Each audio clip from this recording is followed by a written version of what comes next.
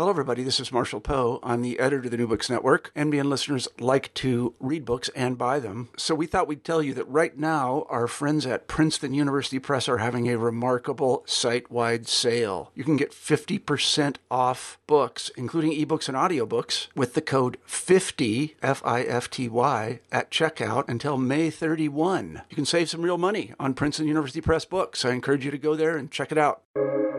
Welcome to the New Books Network. Welcome back, everyone, to New Books Network. This is the channel in media and communications, and I am your hostess with the mostest, Lee Pierce, she, they pronouns. Today, I have a rare treat for you, a triple threat, amazing author, fellow rhetorician, and a friend.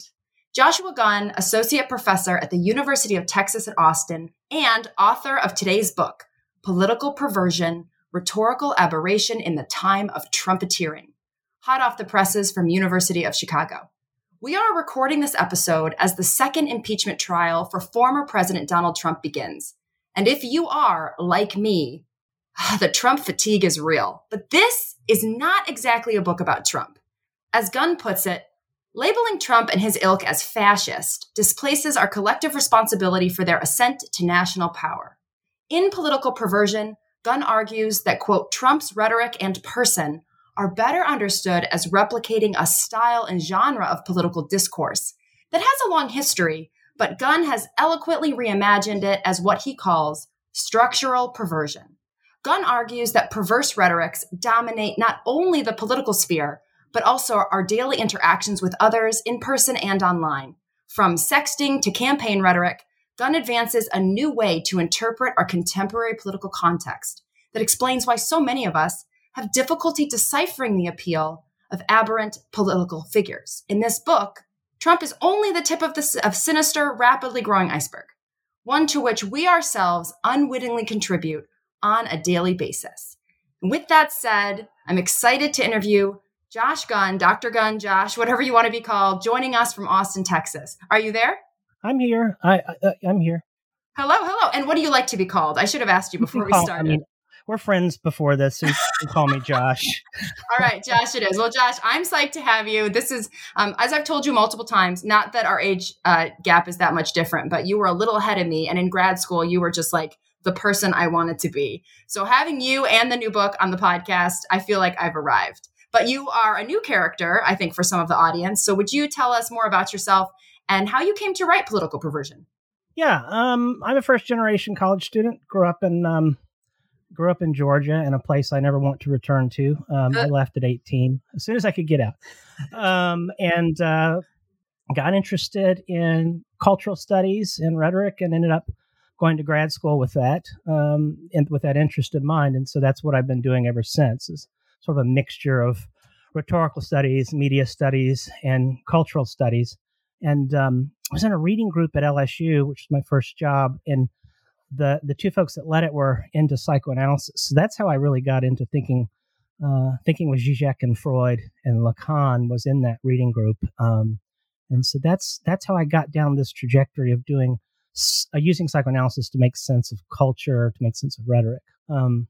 Political Perversion, the book came to me in a very strange, kind of scant way. I was fascinated by a show called American Horror Story. And it was in its second season. And when I got interested, I said, I got to write about this because it was so perverse. Like the stuff that they were depicting on primetime television struck me as different. Right? You're used to thinking about horror films as, having psychotic monster characters. And American Horror Story had monsters, but the first one was like in a rubber suit.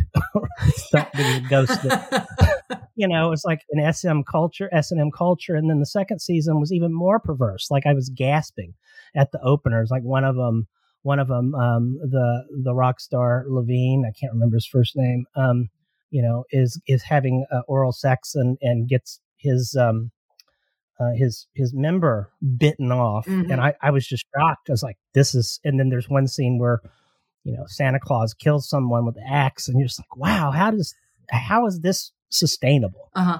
And then I had a friend just like, well, you need to watch Dexter. So I started watching Dexter. It's like, oh, and then you need to watch Hannibal. So I started watching Hannibal. And the theme across these was perversion. And I was like, I just need to make sense of this perverse turn in horror television. So I started reading for about a year. Perversion wasn't something I'd ever really studied in the psychoanalytic stuff. I'd studied psychosis and obviously neurosis, but perversion was new for me. And one of the reasons is that it's just real difficult. It's a difficult topic. So I was reading about perversion from many different angles, not just the Lacanian one. And I was sitting at home. I was actually sitting at home on my patio, and I had my laptop open, and I was streaming Trump's announcement that he was running for president, right? So he's coming down the gaudy golden escalator. He starts ranting some racist stuff and make America great again, on and on. And I thought, not only is this cheesy, it's really kitschy the way this is organized. And I got to thinking, it's like, wow, this is perverse, like in the sense that I've been thinking about horror television. So I immediately started retooling all this research I had done on perversion into thinking about politics and perversion. And when did that turn toward perversion happen? And so political perversion was kind of born out of that. I was studying horror television and trying to sort of reckon with this turn it had made, and realized that, especially after the second sort of speech and in the Republican presidential debates, like this was perversion on a stick. So that's how I got to the book. That's so interesting. So did you ever do anything with the horror? I mean, other than the fragments of it that remain in this book, did that ever go anywhere, or is it all just kind of hanging out in the margins? It's hanging out in folders, incomplete. Oh, well, I mean, there's verbatim stuff that I took from those fragments that ended up in the book. I was writing it when I was thinking about it. I was writing about horror television, and it just fit. The only difference is that what was happening in terms of our politics is real, has real world effects, and it affects our lives. That was where I was going next. Yeah. So tell us about that. Yeah, tell us about that difference or the similarity or the contrast, and how you see those two things as lining up, but also maybe one having different stakes than the other, so to speak. Yeah, well, the entertainment horror, and I just named the three that I was focusing on: Dexter, Hannibal, and American Horror Story. All three of them, arguably not with Hannibal, but more about that maybe later. But all three of them have this undercurrent of hope. Mm-hmm. As bleak as it gets, right? As bleak as they all get, there's this hope that's sort of held out at the end of the dark tunnel that they push you through. And that's the amusement part. That's the amusement ride part of it. It's like, you're going to come out of the haunted house into daylight, and the water is still blue because of the dye they put in it and the amusement ride. So it smells of chlorine. Everything's going to be safe. What was harrowing about the Trump's presidential campaign is it was like watching an amusement, a train wreck. It was like, surely this is not going to happen. Surely this kind of campaigning is an anomaly. Well, no, right? It turned out to sort of affect permanently our political system. I've always said, these shows will go away. They'll be retired. They're kind of sort of reviving Hannibal now with this new show called Clarice, which I'll watch and see, how they frame it. But I think that trumpeteering is my term for it. Trumpeteering is here to stay, even if it's in another term, another name. And it's just kind of an illiberal secularism wrapped up in either nationalism or religious clothing or something like that. And illiberal secularism is this win at all costs, right? The ends justify the means sort of approach to politics, which the Trump administration was the apotheosis of a strategy that arguably started with Newt Gingrich, right? But that's debatable. But this sort of approach to politics is here to stay, and we're watching it right now. Before I got on with you, I was watching the impeachment trial. And, it's apparently a foregone conclusion that Trump will be acquitted a second time. So that's another way of saying trumpeteering is here to stay, even if Trump is not. Yes. Once in a while, I get emails from Newsmax, which is this incredibly conservative news outlet, because they want, I happened to reply to a request once about, language and politics and Trump. And the question was, what will happen now to the MAGA movement now that Trump is gone? And I said, oh, this is a movement now. We're thinking of this as a movement. I was like, that's terrifying. Well, that's debatable. Well, it's a debatable concept, but it's also debatable that this organization is sort of promoting it as this thing that will outlast Trump. It's also smart because that's precisely what I would do if I were them. Yeah, I mean, Trumpeteering as political strategy, that's not going anywhere. To call this as a movement, I hesitate to call the MAGA base a movement because it's really an audience. Audiences don't pre-exist television shows, for example. Television shows bring them into being. It's an argument that John Hartley made, decades ago, and I think he's right about that. Same way with polling. Polling brings a population into being. There's not like this population that pre-exists the poll. The poll frames right. The poll literally frames what's thinkable in terms of the poll. And so, the MAGA folks are an audience that was constituted by this 4-year-long reality show that happened to be presidential. But there's no question it was a show. And, it had a pretty harrowing ending on January 6th, where we're seeing now the sort of what's the consequence of that. But I don't know if that audience is going to persist. The question right now is actually whether or not QAnon, which is associated, overlaps with that, whether QAnon is a movement. And that's something a friend and I are working on right now because it transcends Trumpism. It goes much beyond what we would consider Trumpism, even though Trump's the major figure in that myth of, the liberal satanic cabal. Yeah, and in the book, you're Trump is sort of, again, one of the many examples that you use, but the big focus is on this concept of structural perversion, which you describe as, quote, a mean-spirited turn in American politics on a continuum with infantile and gotcha forms of entertainment meant to engender provocation and sadistic enjoyment. So I was wondering if you've kind of said a little bit about that already, but can you unpack that for folks and maybe give them the quick and dirty version of some of the theory you're bringing into that argument?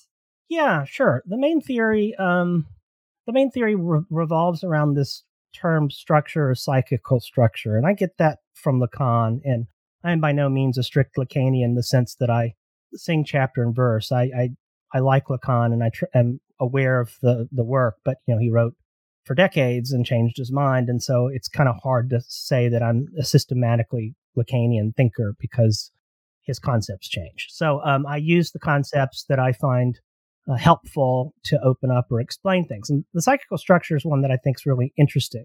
Lacan's not interested in using symptoms to diagnose some problem as much as he is discerning particular structures for individuals. And a structure is basically the scaffolding of self, right? It's based on the structure that our selfhood accrues over time. And a structure is another way of saying a set of defenses or a set of relating to others. A structure is how you and I relate to other people. We have these patterns of relations that we have with others formed relatively early in life. And so Lacan will say the most common, or rather the default structure, is neurotic. And a neurotic person, which most people are neurotic, is someone that reckons with their own limitation, has feelings of guilt. And so the way that they relate to each other, way neurotics relate to each other, is what we would call quote unquote normal. The psychotic structure is again a set of defenses, but a psychotic structure refers to a person that just has not internalized what we might call the superego, the social codes of what's right and wrong. And so a psychotic person may never exhibit symptoms their entire life, but that particular structure is one in which there was never a separation from the primary parent. There wasn't a secondary parent to come in and say, hey, you can have more than one relation, not just with the primary parent, but with me and with brother and sister and dogs and so forth. So the psychotic is super rare. The perverse structure is weird because as a defense for Lacan, a perverse person realizes that they are not the same person as their mother. They realize that they need to separate from the mother or the primary parent to become their own independent person. They recognize that another parent says, no, you can't have mommy all to yourself, but they never let mommy go. So another way, a preferred defense structure is, I hear what's right and wrong, but I'm going to do what I want to do, or I'm going to do what I want to do anyway, even if it's wrong.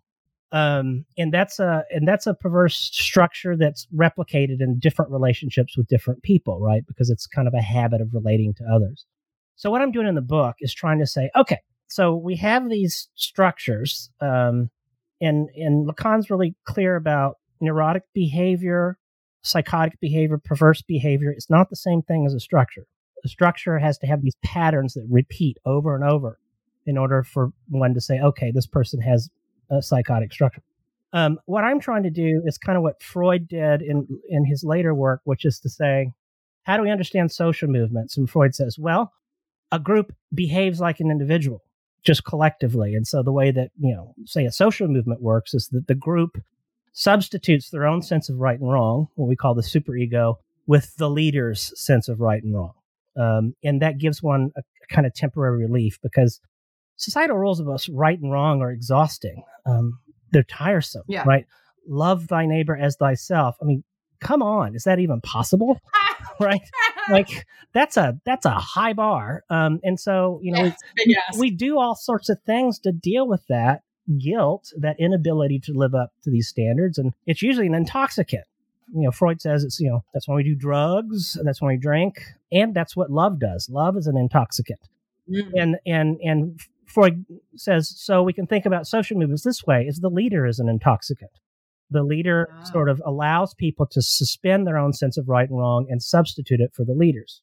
So you hear this is what I'm trying to do now with Lacan, who would not make a distinction between individual and society, because, we are unfoldments of the social in some sense. But what I'm trying to do is say, well, what if we think about discourse as inhibiting a kind of structure or exhibiting a kind of structure? And so the book is me trying to work out how a perverse structure animates politics. And that's kind of what I see Trump representing. So I'm not interested in saying Trump is a pervert, although I take up that question at the end of the book. What does it mean to say Trump's a pervert? But I am interested in sort of how that political turn that he makes represents a sort of embrace of perversion in our politics. And it's all about spectacle. It's all about the gaze, right? Things that the gaze has long been recognized as a perverse enjoyment, at least in film studies. So what I'm doing is trying to sort of say, let's think about the group. Let's think about the community and the collective, the electorate. Does that exhibit a structure? And so my argument in the book is, yeah, it does. What we're seeing is this perverse structure now kind of dominating our politics, our political discourse. Does that make sense?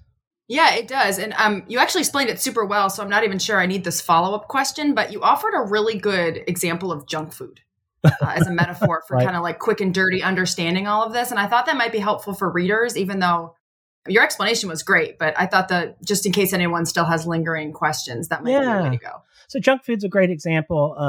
The crude analogy here is that, Donald Trump is the junk food president. The homology is pretty stark and easy to get. The baseline of the book, right, and this is where it gets difficult, is that we're all perverse. One of Freud's really revolutionary conclusions is that we all come into the world polymorphously perverse. We can use just about any object to get off, so to speak, and it's society that sort of molds what that object should be. Right. So for Freud, I mean, if you want to take it to its logical extension, heterosexuality is a perversion of the primary perversion. Right. The home base is perverse. You're trained to be a heterosexual, right, in our culture. And so I began with this baseline that we're all perverse, and junk food is my go-to example, which is I know this food is bad for me, but I'm going to eat it anyway. Right. And the whole junk food industry, or I call it crap food conglomerates, are all about, treat yourself, right? That junk food is a way to treat yourself, and we eat it knowing that it's bad for us. And that's just like everyday perversion. Like, I think everyone gets that. What's the worst food in the world that you could eat on a holiday? Mac and cheese. Not good for you, right? We all want to eat some. And, Trump and his taco bowls and Kentucky Fried Chicken, right, is a sort of example of the sort of cultural superego that you need to enjoy or else.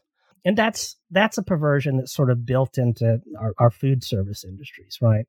The only reason that you keep getting these advertisements on your social media feeds for kits that are delivered to your house for you to make dinner, or keto kits is what I see a lot of now. The backdrop of that is that the crap food dominates. So pay us $60 a month and we'll send you these healthy food kits.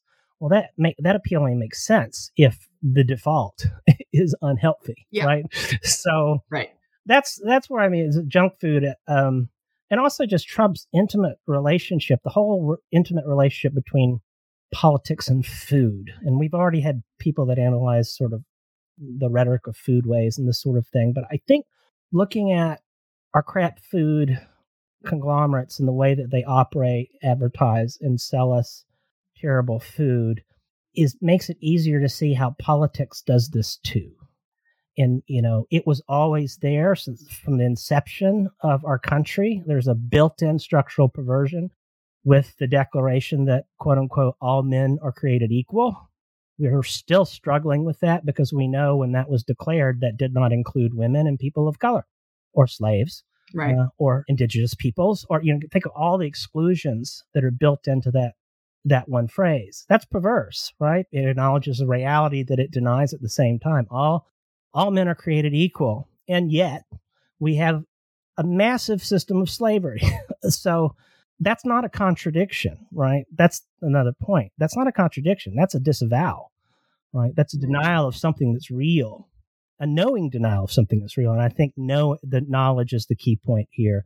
I know this junk food is not good for me, and yet I'm going to eat it anyway, or I'm going to eat it in secret, right? So no one can see me eating it. My father used to do this. He was morbidly obese, and he would be constantly on diets and not supposed to eat junk food. And then you'd get in his truck, and of course in the back are all these Burger King bags and Taco Bell bags where there was a secret drive-through run or something. So does that make sense? It does. And actually, so you kind of have brought us to the third chapter. So we're going to kind of go out of order here. But this structure of, I know I'm going to do it. I know what I'm doing is bad, but I'm going to do it anyway. You have this term for it from kind of classical rhetoric, occultatio, so disavowal. And you actually link it to Pee Wee Herman, which I thought was really cool. So maybe you could talk about that. And then, because again, there's so much in this book that's not about Trump. And I thought the Pee Wee Herman example of kind of, especially distinguishing between, if we're all perverts, what makes for mean-spirited perversion that's a problem, and what's like just kind of like the fun perversion that people treat as a problem, but actually isn't hurting anybody. And why don't we just do more of that kind of thing? Yeah. I mean, one thing I want to make really clear is I celebrate perversion as something that we share in common. I think that's important So there's a whole continuum here between a universal, almost fun kind of perversion down the line to mutually informed consent, which is both our legal and medical decision rule, right? It's, if you want to do something whack, if you want to use fuzzy handcuffs, that's your business, as long as the person you're putting them on says it's okay. And these are all permissible, what I call permissible perversions, and very, and ones we all share. Structural perversion is different because that's the one that starts to veer into harmful stuff. Occultatio is an ancient trope that goes by many names. My friend Jim Riccia has a book on Trump's campaign, and she focuses on paralepsis, which is another name for it, which is acknowledging a reality that you deny at the same time. And Trump is like, his whole discourse is built on this trope, which is, I'm not going to say Megyn Kelly is a bimbo, but I will say she's a bad reporter, right? Well, that is an acknowledgement of a reality of what he really thinks about her and a denial of it at the same time. And, all the way up from a phrase to an entire discourse, this is his modus operandi in terms of his rhetoric. And that's disavowal, right? Disavowal is I'm denying a reality that's apparent. And disavowal would be the one word I would use to characterize most of Trumpian discourse, or most of this new emergent faction of the right. Some conservatives are disavowing themselves. That disavow is like central. Now, what I say in the chapter that you're referring to is disavow always seems to be hitched to demands. And demands are another Lacanian concept that's sort of built on the cry. And so Lacan says, you come into this world full of needs. At some point, those needs give way to demands. And demands are like, give me a cookie. I want a cookie. And what Lacan says about demands is demands are not just about needs. In fact, may not be about needs at all. What demands are demands for recognition, ultimately a demand for love. So child demands a cookie. Is it really about the cookie? No. It's about the parent that recognizes the child by giving the cookie. You could probably substitute the cookie with something else. A carrot. That's what my mom did, was always like, give me carrots instead of the cookies. But it's like mom is recognizing me or showing me love by giving me this object. So all demands, from give me a cookie to political demands, are demands for recognition. And so what I argue is that disavow and demand go hand in hand in this rhetoric. It's not just, right, I disavow this reality that's obvious to everyone, but it's also, and I do so because I demand something. And that's kind of what I argue throughout the book, is that's how this discourse works. It's disavow and demand, disavow and demand. And so the Pee-wee part is just from Pee-wee's Big Adventure, where he and Frances are arguing over his bike. And the film, it's basically, the whole film revolves around a Red Ryder bike that Pee-wee loves. And at the beginning of the film, the rich kid comes over and says he wants to buy the bike, and Pee-wee says it's not for sale. And they get in this argument. Frances is like, well, my dad said I could have anything I want, because we're super rich. So there's an appeal to a paternal figure and an appeal to money. And Pee-wee denies it. Pee-wee's like, you can't have my bike. This is my bike. And so what I argue is you have this argument, this demand, right, for the bike. And my point is, it's really not about the bike, right? It's really about Frances's need for Pee-wee to recognize him and his power. And Pee-wee refuses to do it. So the whole thing breaks down on, I know you are, but what am I, right? That's the whole, the whole melee is this very childish, I know you are, but what am I? And so all I do is I sort of say, this is kind of how demands work. So you could extrapolate this, not all politics are perverse, but they are often a politics of demand. What's unique about trumpeteering is that it is perverse, and it has this, conjuncture of demand and disavow and the way that it works. And the problem with that is one of the things that disavow does to demands is it makes demands insatiable, right? It's never going to be enough. So demands become addictive in the sense that you can never get enough recognition. So it's not in the register of compromise, right? It's in the Hebraic register of righteousness, of almost this prophetic discourse. That's how a lot of social movements are successful, is by making uncompromising demands. I think the civil rights movement, for example, is a series of demands. The key, though, is it's not perverse in the way that demands move. The thing about trumpeteering is it's perverse because it's a disavow of a reality, for example, of white supremacy.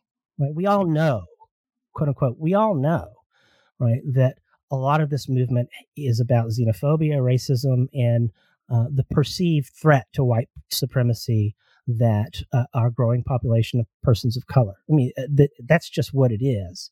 And the so-called Southern strategy is built on this disavowal of this appeal to white supremacy.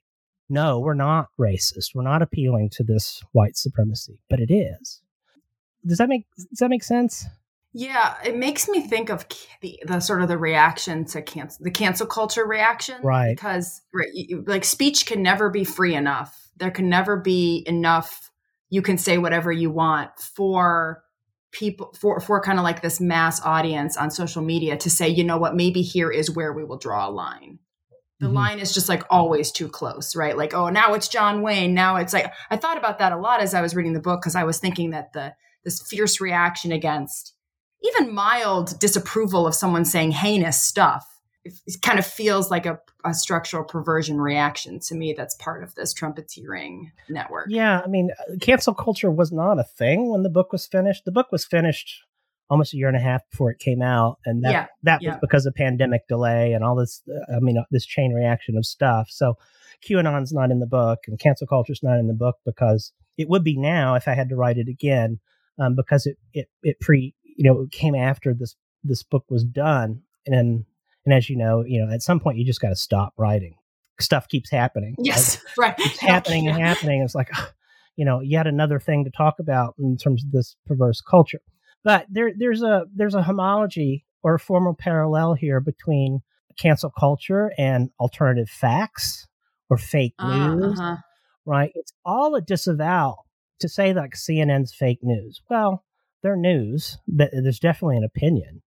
But is it fake? I mean, it's not made up. They're reporting on things that are happening. So just call it fake news is a form of disavowal. And whenever someone says, fake news, it's almost always followed by some sort of demand. Listen to me. I've been canceled. Well, I've lost over 100,000 Twitter followers. And, recognize me. And you're like, those Twitter followers were probably bots. So they weren't really followers, they're all a piece. And we see this discourse repeating even now. It's like, let's restore a sense of order by putting, and by that I mean let's restore our default neurosis by putting Biden in office. Our discourse will be deliberative again. Well, right now we're dealing with an aid package to help people just wasted by the pandemic. People need help, and Biden's trying to quote unquote negotiate with Republican leaders on this package, and they're not budging. They're giving him a fraction of what he wants in terms of monies to give people to help them survive during this thing. And it's starting to collapse right down into that illiberal approach, which is, well, they don't need a 3/4 majority to pass this bill. Democrats are probably just going to march right through. And again, that's the kind of politics of win at all costs. Mm-hmm. And so, it's not just a product of the right. That this is on the left. I mean, this is throughout our political system. Well, and I think there's a really important point I just want to take, which is there's been a real challenge, I think, in the last couple of years of people being scared to really seriously engage the far right and Trump, because if you engage them, then you sort of right. There's like this sense that it kind of has to be all or nothing. You kind of have to just dismiss them as crackpots, or if you actually engage with them, then somehow you're authorizing them. And I think this book is a really good example of the fact that you have dug in to figure out this phenomenon, but it does not legitimate or kind of somehow like justify what is happening. But at the same time, it's helpful because I think just dismissing this large contingent of Americans as idiots and uninformed, and et cetera, I don't think it gets us anywhere. No, it doesn't get us anywhere. So this is a way to understand them. Yeah. So I think this is an incredibly valuable book for that reason. I took this perspective back in the Bush 2 administration. I wrote about this in terms of Michael Gerson, was a speechwriter, was a graduate of Wheaton College and is evangelical and believes in spiritual warfare. And so in that essay that I write about Bush's speeches, I talk about this is an exorcism, right? This is a formal pattern in religious discourse and spiritual warfare discourse, and it's in all his speeches, post 9/11 speeches. One of the arguments I make in that essay is you can't write off, right, let's say evangelical Christian public as voters, because it's bigger than you think, but it's not a problem public. It's not something that you could dismiss, as you say, as crackpots. Same way with QAnon. You can't dismiss QAnon believers as crackpots. There's a piece that came out in New Republic a couple days ago, which I agreed with strongly. It was basically that the left is really mishandling the QAnon phenomenon because the assumption is they're just a bunch of ignorant rubes. And education is the way to sort of stop this harmful kind of myth making. And the point of the op-ed was these are educated people. These people had college degrees. Education is not the problem. And so writing them off as a problem public is bad. That's exactly how Trump got elected. right? Yeah, I read a similar piece about the Capitol riots, and everyone was like, please stop showing the photos of the 2 or 3 people dressed up in furs who are obviously like kind of working class, sort of stereotypical Trump supporters, because many of the people that no one's talking about are business owners, Right. politicians, Right. educated people, thought leaders. Right. I mean, we need to focus on how that's the contingent that we need to look at. Yeah. Right. I only got interested in politics with the Bush 2 administration. That's when I started writing about politics. I mostly focus on cultural politics. So the race discourse initiated by Beyonce's Lemonade album, for example. That's I have a piece on that too. Yeah. I love talking about that stuff. Yeah. typically that's where I focus my political work. But with this last presidency, I mean the two, cultural politics and politics imploded. Now, it never was separate to begin Yes. with. I mean, most people don't know that P.T. Barnum ran for office and won. So this is not, quote unquote, new, the entertainment and politics being together. But the conjuncture has been different in the last 5 years. And so that's what's interesting to focus on. And the media, journalistic media often talks, they'll interview a Trump voter or something. They'll go to a town and say, talk to Trump voters. And it's always framed, typically on the, so-called left-leaning media. I listen to NPR and PBS. Those are like my 2 main news sources. People say it was always framed as, look at these rubes, look at these ignorant people. And we got to stop framing it like that. Yeah.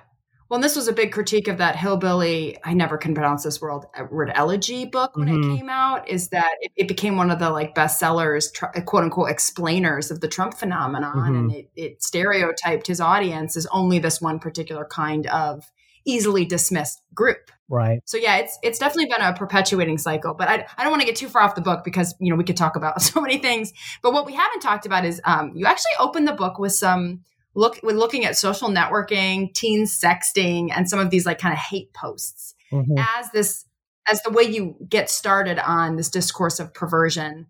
And you argue that, you say popular public discourse has started to exhibit its own psychotic structure, discernible in public refusals or failures to acknowledge doubt and a symbolic authority that or who establishes and polices limits. And so we talked a little bit about this need for recognition when we talked about the Pee Wee Herman bike scenario, but we could, I think, dig in a little bit more to this refusal to acknowledge a symbolic authority in the context of some of this social networking stuff.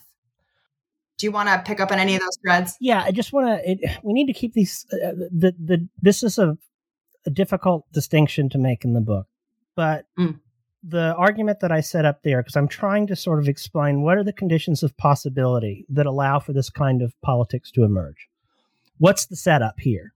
And is it really novel, as a lot of people say, we've never seen anything like this before, or is it more of the same?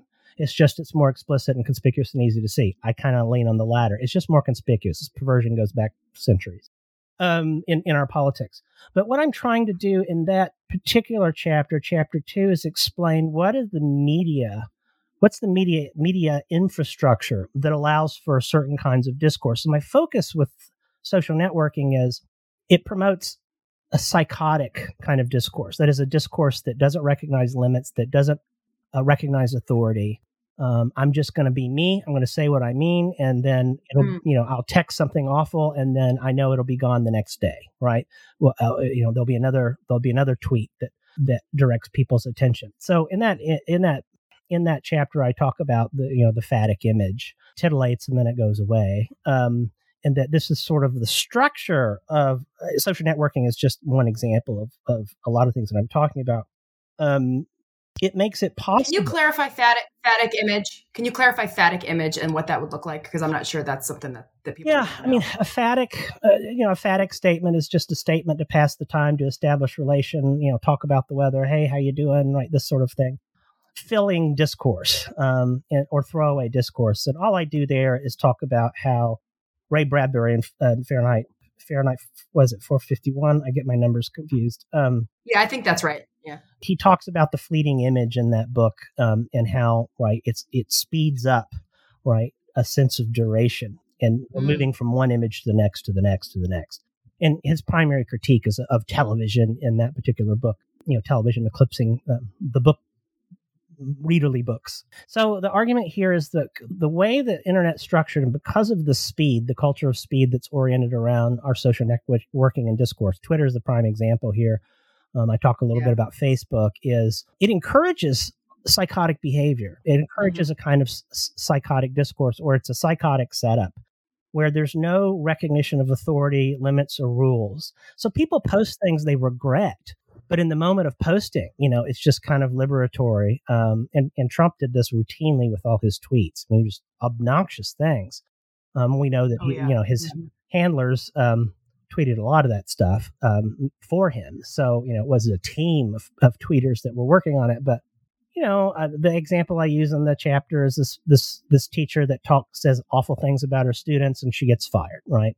But what enabled her to say those awful things in the moment? And so I try to sort of outline in that chapter what are the infrastructure allows for this kind of discourse. Now, that I say is psychotic, but it's only those sort of psychotic conditions or coordinates of social media that allows for psychotic discourse that leads to a larger perverse rhetoric. Okay, right? Okay. So it's the psychosis that enables this perversion. And the reason I say this is, well, we're not moving into a psychotic rhetoric. And the reason is because nothing would get done, right?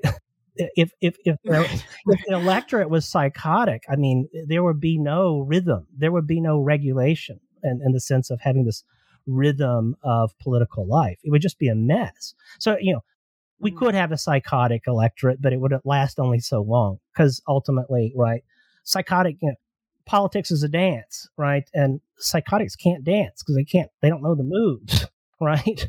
All neurotics are sort of rehearsing the moves and 1, 2, 3, 4, 5, 6, if you're going to do the waltz. And the reason I say it's perverse then is because of this. I know what I'm doing is wrong, but I'm doing it anyway. I know this tweet is going to piss people off, but I'm going to tweet it anyway. That's not psychotic. That's perverse. It's just the conditions of psychosis allow for that discourse to be perverted. Other reason I call this discourse perverse or lending itself to a perverse structure has to do with time, has to do with temporality, because neurosis is reflective. Right. A lot of the default of neurosis requires us to think about our past behaviors, correct them, right, speculate about the future. But you need time to reflect. See, the reason the structure of social networking is psychotic is because it doesn't allow for time for reflection, especially as we move from blogs to microblogging, right? It's now this, now this, now this, now this. A psychotic discourse can't be sustained. A perverse one can, because it has this kind of quasi-temporality is what I call it, quasi-temporality, in that the discourse allows for some reflection. You have to have some reflection to know that what you did or what you're about to do is wrong in the first place, right? But then you do it anyway. So, the speed culture, right, makes sort of psychotic behavior possible, but over time it's perverse. Does that make sense? It does. Yeah, that was a helpful clarification. And I think too, people want to put these labels on things. And I think thinking of these as structures is really valuable because number one, it moves us away from a person-centric critique to a system-centric critique. Yep. And then two, you can see how all of these things ebb and flow into each other. And I just think it's a helpful layout for anybody who really wants to understand political discourse. I mean, I can see people reading this book and then being able to see some of the complexities playing out even on Twitter that maybe were kind of being lumped all together as one discourse before. Right. Yeah. Yeah. I mean, people, and I claim to be a post-structuralist, so don't get me wrong. I mean, I love me some Foucault and Derrida, right? And arguably, at least later Lacan would be post-structural too. But by structures, I'm not talking about these universal things, right? Right. Like the categories are universal because they're, sort of. The categories are right, but the categories are universal, but the structures are ways of looking. They're not things to look at. Is kind of how I always think about it. Yeah. I mean, it's a perspective on how to read a particular discourse. I mean, there's another way to read political perversion from a straight up Freudian perspective, which you already touched on, which is all political movements require some sort of leader, or as we'd say in Lacan, big other. And that, that leader makes certain things permissible and certain things off limits. And you substitute that leader's sense of right and wrong for your own, for some relief from the fragility of our egos to begin with. And you can you can run pretty far with that in analyzing political movements. I'm kind of trying to widen the net away from the leader per se, and look at this discourse as having multiple nodes or anchors, and one of which for me is communication technology. I think it's extremely important for talking about this this emergent, this new kind of perverse political rhetoric. Would not exist, right? It would not exist were it not for the internet and social media and everyone having a screen in their pocket, right? And media conglomeration. Yeah. I just did an interview with Danica Young, who's a media communications comedy specialist, and her book is a lot about how Fox News and has just concentrated its media network over the last 20 years. Mm-hmm. And it makes things look very different than it did when you had a more diverse and dispersed media conglomeration or non-conglomeration, right? Yeah. And I mean, this is a long time coming. You'll hear the story, especially I'm in a college of communication, so I'm with journalism and radio, television, film as well, my colleagues. And that's handy. One of the stories, the narratives last 30 years is, with the proliferation of multiple channels of information exchange, Big Other, the expert, has been dissolved or is in decline, called the decline of symbolic efficiency in my jargon. But the idea here is you had 3 news networks, and Walter Cronkite was basically the guy. Walter, my school building plaza is named after Walter Cronkite, who has strong connections to UT. But the idea is with the descent of major figures of authority, you have people clamoring for some sort of, as I say sometimes, small god. So you have emergent communities now that are factions, right? Different tribes that have their own different sort of leaders emerging. So it's Fox News, but it's also MSNBC, right? It's also CNN. It's also PBS. You have multiple, quote unquote, authorities, as opposed to more singular ones. So that's another way in terms of saying there's a decline in symbolic efficiency. And all that means is the symbolic is no longer efficient because the others are now multiple, right? So there are multiple nodes spread across, a vast network, cellular network, as well as sort of the ARPANET, the old internet nodes that we're still working on. And with that, and I do want to be clear for listeners. So the implication of this is not that the book is arguing that we need to go back to the old ways of a Walter Cronkite, right? That's not the point. No. The point is just that these things have led the way for certain kind of structures to arise. Not that we should go backwards to the old way of doing things, but just that what has replaced it is not maybe what we want, right? Does that seem fair? There's no going back. I mean, to reference psychoanalytic theorist Melanie Klein, you can't go back in. I mean, you are forever alienated. And in this case, one of the things I say at the beginning of the book is I have no solutions here. All I'm trying to do is give us some descriptive handles for what we got. There is no putting the genie back in the bottle. There is no sort of reconglomeration of the establishment of the Big Other. I mean, a lot on the left were hoping that Biden, middle of the road, baby bears porridge Biden, would somehow recenter, right, the Big Other, the office of the presidency as the sort of authorial Big Other. Well, that's not happening for at least 70 plus million people. That's still not the case. Scientists no longer have the authority. They're no right. That's been criticized by a vast element of our populace, and so the way that the left is positioning themselves in terms of establishing political power, reestablishing political power, saying we're going to listen to the scientists. Fauci is right. So there are attempts in politics to sort of reform this sort of neurotic center, so the world would slow down a bit.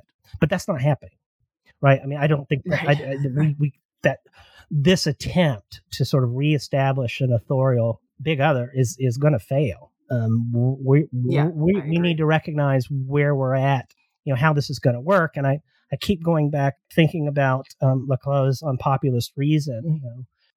Have been one of my faves. One of my faves. Well, it's been critiqued because of the quote unquote misappropriation of Lacan. Again, I'm not really a chapter and verse kind of person when it comes to theorists. But Leclos saying is like, look, this is all hegemony politics, and that's just going to be the way it is. And I keep saying I need to go back and reread that because I think he might be right. Well, it might be bad Lacan, but I've always really liked it.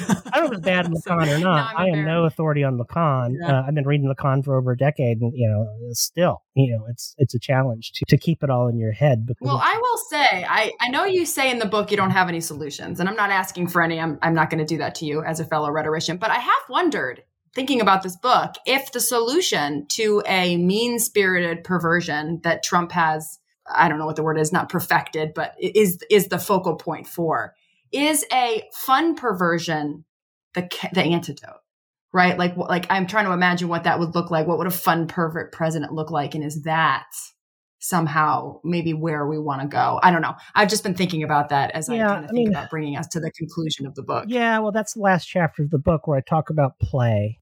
Play is not an anecdote, but play is sort of built on a kind of perversion, if you will, that's healthy. So play is initially and this is Winnicott, this is not Lacan, plays where we learn rules, where we bend the rules, we playfully bend the rules. We ask for recognition in certain ways. I analyze Harold and Maude, which is this great film about Harold trying to get recognition from a maternal figure. He finally does, but, so play is where I ended up thinking, I hesitate to talk about binaries, right? Good play, bad play. Yeah, that's a good point. There's a better or worse play to be sure, but I think a little bit more playfulness, mindful of playfulness, lends to what I fleetingly describe as charity. I have no solutions, but if you have a question about what I would propose, it's a sense of charity. And I don't mean giving to the Red Cross, so that's certainly important, especially blood. Yeah. But I mean a sort of charitable attitude toward others, even those whom you disagree with. And I'm not advocating a return to liberalism. That is this idea that we're all equal and we can meet and have these discussions, because I think the liberal project in that sense is dead. Right? So it's not that it shouldn't be something we shouldn't strive for. I mean, I'm all for deliberative democracy. I just think that faced with an illiberal win at all costs politics, it's bound to continue to fail, right? So yes, the answer is not, quote unquote, more civility. I mean, what does that even mean? If it wasn't for civil disobedience, we wouldn't have some of the major changes that happen in our culture. So, I hesitate to offer solutions because I think we need to name and critique, kind of siding with Adorno. Oh yeah, and I'm not pressuring you to, but I think I did want to get to some of the takeaways from the end of the book. They're not solutions, but they're certainly food for thought, right? There's this food metaphor that goes throughout the book, and eating poorly, and I really enjoyed that. So as always, there's barely enough time to cover all the richness of the book, but I think we've hit on some of the big ideas, and certainly, hopefully, I think readers get the idea here that this is a critique that not only preceded Trump, right? Because you can tell that it was forming even before Trump sort of came into the spotlight, but it's going to exceed him. And so the ideas in this book are going to be important for anybody that wants to be able to kind of read this moment and into the future. So I definitely highly recommend picking up a copy of the book. And it is, again, just for anyone who forgot, this is Dr. Joshua Gunn's Political Perversion, Rhetorical Aberration in the Time of Trumpeteering from University of Chicago Press. And a quick note of thanks to the university presses that support our work, and a reminder to listeners that supporting these presses is crucial to get this kind of quality work out there into the world. Like, this is not Amazon. It's a lot of work and it's very little reward. And if you are not interested in a copy of the book for yourself, you could consider picking one up, preferably hard copy, to donate to your local library, because that way the work can be provided to other people. Also supporting local libraries is important right now. If you happen to be on a university campus, you can also put in a request that they pick up a copy of the book for their shelves. And there is more information and links in the show notes. So for the last few minutes, Josh, do you want to talk about the future of the book or what you're working on now, or any more takeaways that we didn't get a chance to talk about? Yeah, I just want to mention the book isn't, I always say the book isn't about Trump and with regards to Carly Simon. I bet you think this book's about you. It's not. So Trump is the primary example, but I'm really talking about a broader discourse. So if you have Trump fatigue, it's not obsessed completely with Trump. I'm trying to sort of talk about politics and where our politics is going in sort of a broader span. Now, the only related project that I have that's related to the book is I'm working on one essay on the P-tape, the Trump P-tape. Oh yes, the infamous P-tape. The infamous P-tape, and Did you find it? Do you have the P-tape? No, but I'm calling the essay "You're in Trouble," and the argument is it doesn't matter if the tape exists; it still circulates, and it puts us all in our place. So, right, drawing on the Purloin Letter and that sort of stuff. The other projects with a friend, my friend Kenny Fountain, we're working on a piece on QAnon. What is QAnon is our primary goal. So it's primarily argument of definition. Is it a social movement? We don't think so. Is it a myth-making movement? Maybe. So we're struggling with what to call QAnon and how to describe it so that we can actually do some work on the phenomenon. And so that's where I'm going, because I felt like I had an interview with someone about the book, and they're like, why isn't QAnon in the book? And of course, I didn't know about QAnon when the book was done, but I think that's a lacuna that I need to address to continue with this project and argument. And so someone asked me, "What do you think QAnon is perverse?" And I'm like, "No, it's not. It's neurotic. It's neurotic." And so I have a good argument for that, that it's not perverse because of people who truly believe.